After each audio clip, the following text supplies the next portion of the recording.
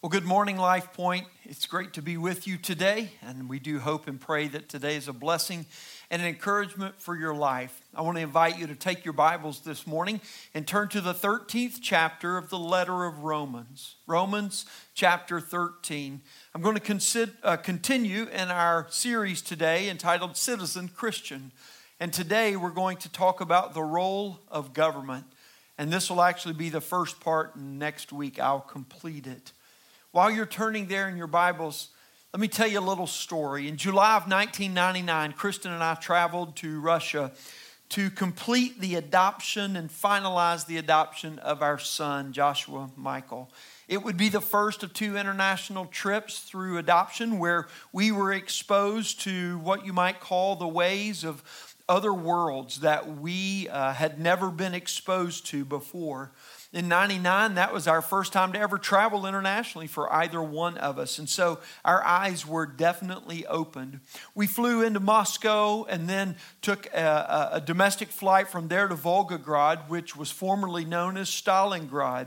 And Stalingrad, or Volgograd currently, is basically a historical museum of past tense, rusting Russian glory following World War I and II. Our time there allowed us the opportunity to tour several historical sites like their own version of the Tomb of the Unknown Soldier and those kinds of things. And what we found in 1999 Russia was a country desperately trying to maintain some measure of heritage while transitioning from communism to capitalism. But the posture of the people reflected a desperate suffrage under a lingering oppression that a communistic regimes had left by ravaging devastation upon them. That was the most striking thing we remember from our time in country. And as I begin to talk about the role of government today, I want to begin by kind of setting it in context, because our aim for today is to set forth a theological foundation for government and our role in it. You know, on the earth, God has ordained four realms of authority.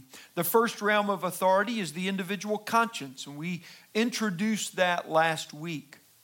The second realm of authority is the family, and the role of mother and father in the life of a child. The third realm of authority is the realm of government and their role in the world. And the fourth realm is the role of church and its authority in a person's life. But today, as we begin to look at the role of government, we're going to look at a theological foundation for the role of government and how it is a Christian should live as a citizen on the earth. And so this is where I want to begin today. And here's what I want you to look at with me over these next 2 weeks, is that Christians recognize government as a servant of God's authority for the good of people to display His glory on the earth. That the way we recognize government is that they are in fact God's authority servants, and they are here for the good of people to display His glory on the earth. Now, from time to time, I'll get questions about some of the resources that I cite or some of the quotes that I provide. And if you're interested in looking at more of those, you can go to my website at mlaneharrison.com, and you'll find a full sermon manuscript with citations, as well as there will be a full bibliography of the sources that I'm citing. So you'll be able to find those there. Let's move to our text for today. Let me read it for us, and then we'll go immediately into the message. The letter of Romans, chapter 13, Paul writes these words, beginning in verse 1. Let every person be subject to the governing authorities, for there is no authority except from God, and those that exist have been instituted by God. Therefore, whoever resists the authorities resists what God has appointed, and those who resist will incur judgment. For rulers are not a terror to good conduct, but to bad. Would you have no fear of the one who is in authority? Then do what is good, and you will receive his approval, for he is God's servant for your good. But if you do wrong, be afraid, for he does not bear the sword in vain, for he is the servant of God, an avenger who carries out God's wrath on the wrongdoer. Therefore, one must be in subjection, not only to avoid God's wrath, but also for the sake of conscience. For because of this, you also pay taxes, for the authorities are ministers of God, attending to this very thing. Pay to all what is owed to them, taxes to whom taxes are owed, revenue to whom revenue is owed, respect to whom respect is owed, honor to whom honor is owed. May God bless the reading, the hearing, the understanding, and the obeying of His word today. You see, friends, by God's design of government, He wills to bestow on all people the common grace of His justice, of His peace, and of prosperity in this world. This is why Paul exhorts Christians to submit to the governing authorities, because God has instituted or designated them for His good to us, or our good on earth. You see, this is what we know, that authority, all authority, is from God. Jesus teaches us this in Matthew chapter 28. All authority has been given to me by the Father, He is saying, on heaven and in earth. And so we can understand that our submission to earthly authority is the recognition of God's agents for the good of people. And so here we see Paul begins to outline their role and how it is that they serve God's purposes on earth. You see, I say for us that Scripture is neither vague nor unclear on the role of government. God's servants for our good is the role that they serve. And so today my aim is very simple. I want us to look at the role of government as God's servant of authority. God's servant of authority. As Paul said, that government has been instituted, or that word designated by God. And He's designated them to hold and to exercise authority on earth. It's useless to hold authority that is not exercised, and it's in vain to exercise something that one does not hold. It's important to begin here with where is their source of authority, because we must rightly understand the authority that government exercises on earth. Author Dave Miller, in his book, God and Government, states this: God ordained the state as a delegated authority, not autonomous. You see, Christians recognize that government authority is not because it's inherent to them, but because God has given it to them. And this authority is important for us to establish first because it establishes the foundation of Paul's argument and his appeal to Christians for how we are to relate to government in this world. Government surely does hold authority, but it is neither inherent nor is it autonomous, as we will see in a moment. Rather, government authority is vested by God. Thomas Paine, who was an English-American political activist, philosopher, and revolutionary in the 18th century, in the summer of 1776, penned what has become a timeless classic entitled Common Sense. I think we've lost it a lot in our world, but surely maybe we can pick up a copy and read some of it. That was a joke. I just had to throw it in there, okay? His writing inspired the 13 colonies to fight for and to declare their independence from Great Britain. And he begins his work by overviewing and addressing the role of government and why it is that we need government. And he echoes some of the very sentiments that Paul teaches in Romans. Listen to this quote from Thomas Paine. Society is produced by our wants, and government produced by our wickedness. The former promotes our happiness positively by uniting our affections. The latter negatively by restraining our vices. The one encourages relations, the other creates distinctions. The first is a patron, the last a punisher. Society in every state is a blessing, But government, even in its best state, is but a necessary evil. In its worst state, an intolerable one. For were the impulses of conscience clear, uniform, and irresistibly obeyed, man would need no other lawgiver. But that not being the case, he finds it necessary to surrender up a part of his property to furnish the means for the protection of the rest. And this he is induced to do by the same prudence which in every other case advises him out of two evils to choose the least. Wherefore, security being the true design and end of government, it unanswerably follows that whatever form thereof appears most likely to ensure it to us with the least expense and greatest benefit is most preferable to all others. Here then, he says, is the origin and rise of government, namely a mode rendered necessary by the inability of mortal virtue to govern the world. Here too is the design and end of government, freedom and security. Friends, as Christians, we should be some of the first to recognize in the very common writings of an individual that we should hear God's goodness for government even in these words.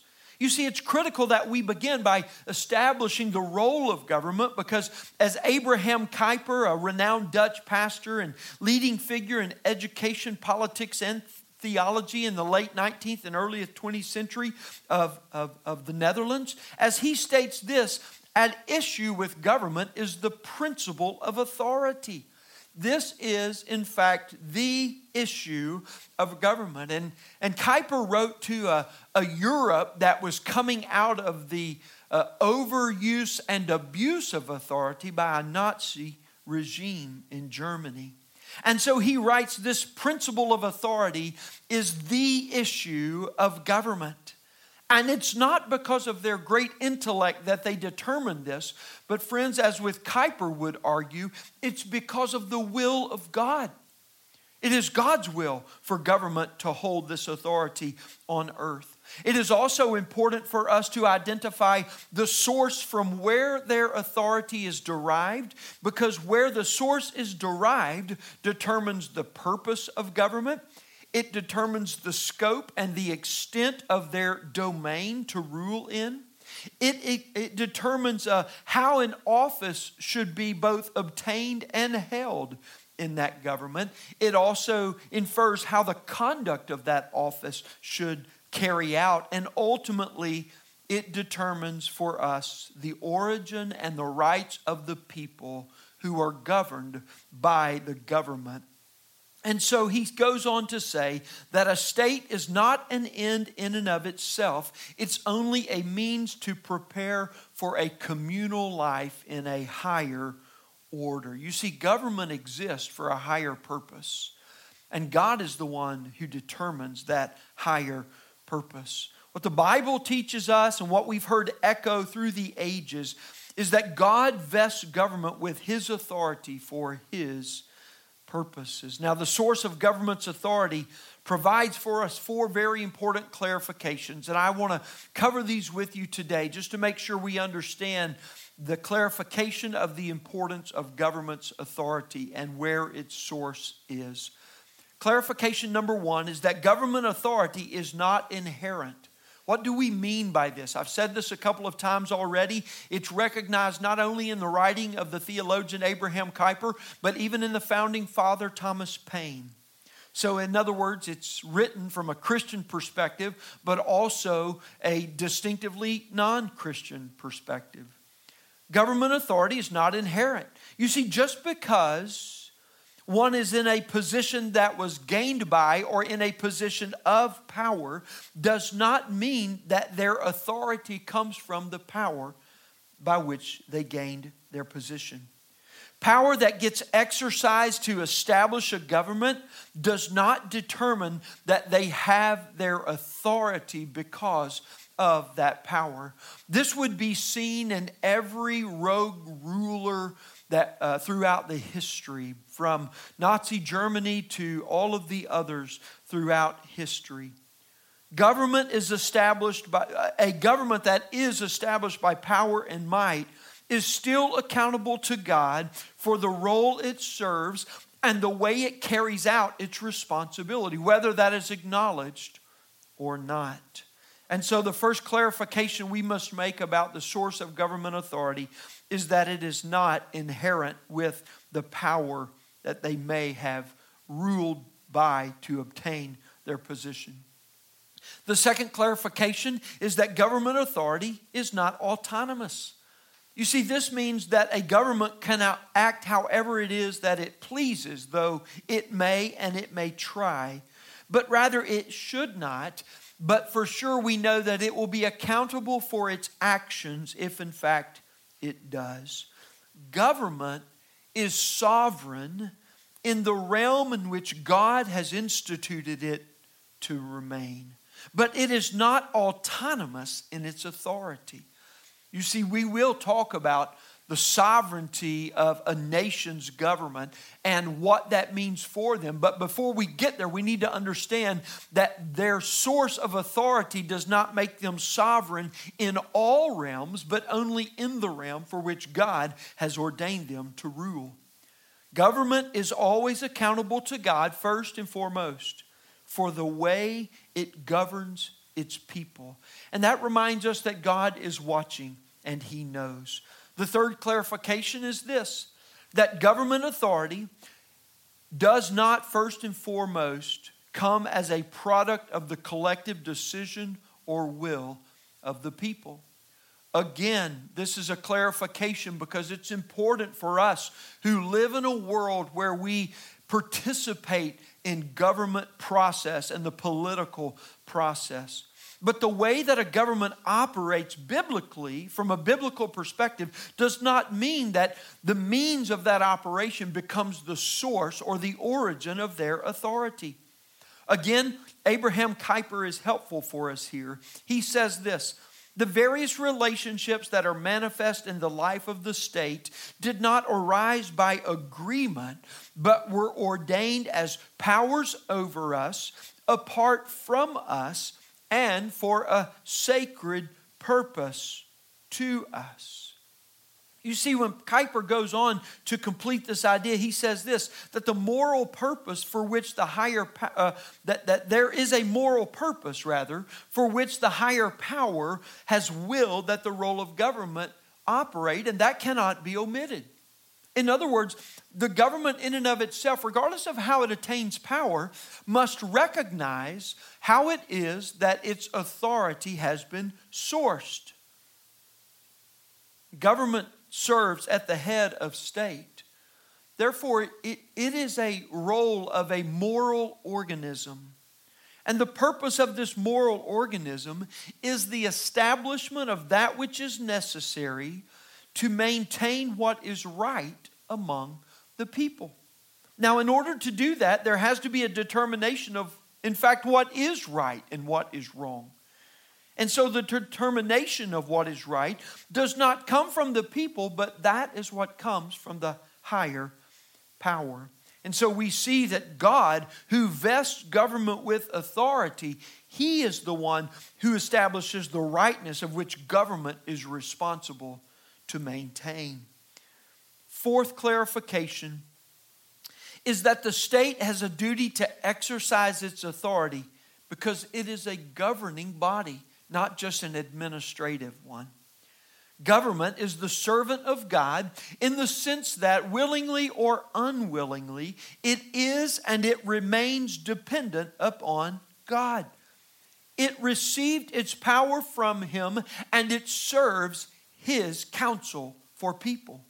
And so recognizing their role and their source of authority, government must hold as its duty to ensure that the right for which they are established is the aim and the end in the exercise of all their authority. In other words, government holds authority from God, but they don't have the right to choose to not exercise that authority for that which is right and wrong as determined by God's higher moral purpose. Now finally, Abraham Kuyper culminates his argument that helps us his argument for government authority by saying this: essential is the belief that there is a God who has ordained the principles of law and rightness, and justice that must honor, and a government that one must obey. You see, the Bible makes clear that government is God's steward with his vested authority to carry out his purpose of good for people on the earth. This is what I want to introduce today for us to begin to understand that this is why Christians recognize government as a servant of God's authority for the good of his people to display his glory on the earth. And we have a great freedom for us to be able to do this, a great right for us as American citizens, but even more so as Christians who live in America. And we are not trying to establish an intellectual argument for government, but rather a theological foundation for government. I have recently begun to watch a documentary called Dicing with Death. It's a documentary that surveys the most dangerous roads in the world. And if I'm honest with you, I hate it. I mean, literally, I hate it. It drives me nuts. I sit on the edge of my seat. I chew my fingernails. Every nervous habit comes out in me as they drive along the edge of some of the most dangerous roads in the world. But truth be known, I can't shut it off. I mean, I just can't get enough of it, and I've come to love it. One of those episodes is about the country of Myanmar. And it follows a single driver over one of his deliveries, and it shows how difficult his situation is. Obviously, his situation and his truck especially is worse than a bag of rusty bolts. It's a miracle, the commentator says, that it's even still running. It's deplorable, but even worse than that are the roads and the driving conditions that he has to pass over as he drives within feet, literally, of 1,000-foot cliffs, and the roads are so muddy and ruddy that it just moves the truck at will across the road. And so you never really know if the road's going to catch you before it sends you over the edge of the cliff. And so this show in particular follows him on a 60-kilometer journey from where he picks up his goods to the market that he's going to deliver them on. Now, to give you some frame of reference, 60 kilometers is give or take 38 miles. And the trip takes 2 days, and each day includes 6 to 8 hours of driving under these intense conditions. And at one point towards the end of the show, the host of the show asked him why it is and how it is that he copes with such horrendous conditions. And this is his answer. He says, this is freedom. So much better, he says, than when we were an occupied country and had to depend on government for everything. And then he asked, how could I possibly complain? It's interesting what kind of perspective he provides in his answer there for us.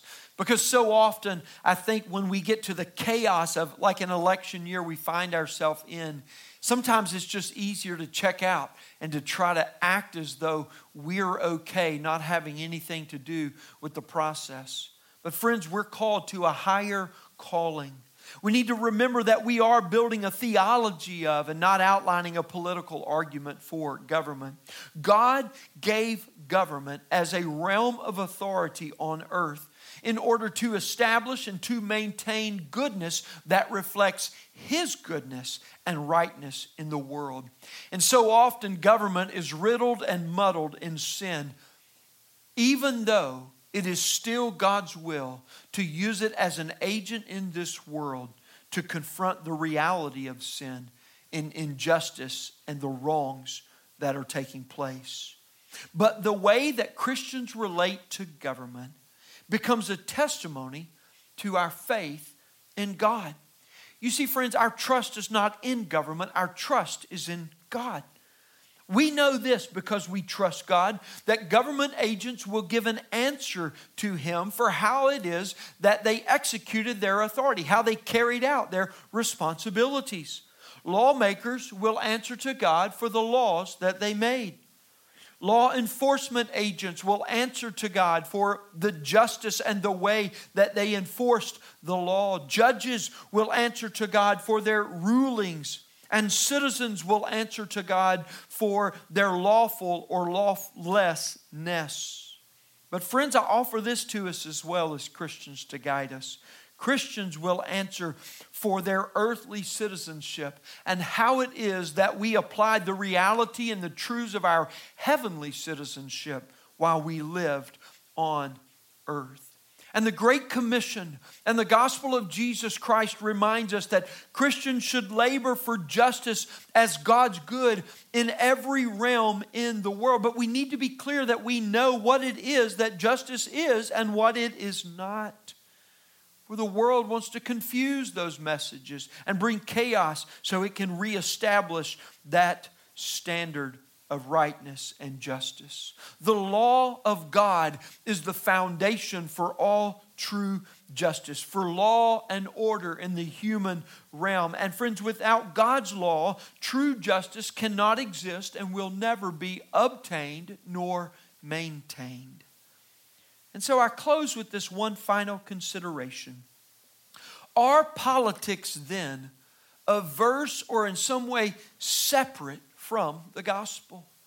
Do we just have to check out on the gospel to engage in politics, or do we have to choose to check out of politics in order to maintain a faithful witness for the gospel? And the answer to that is absolutely not.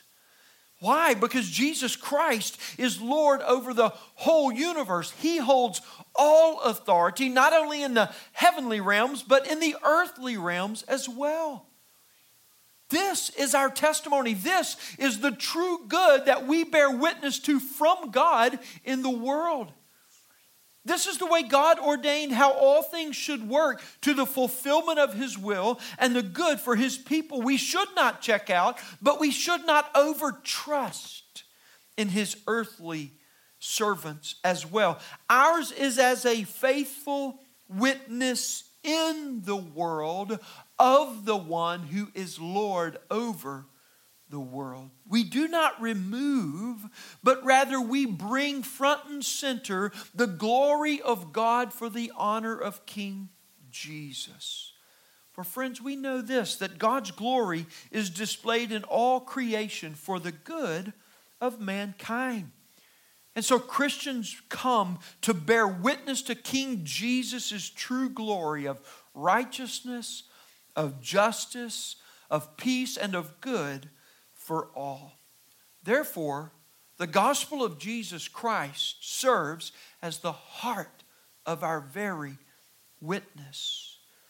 And as we build a theological foundation, it should inform and it should fuel our engagement, yea, even into the realm of politics, through the gospel of Jesus Christ, because it shows us the critical and the essential role of the Christian witness to declare the glory, the good, the peace, and the honor of King Jesus in the public square.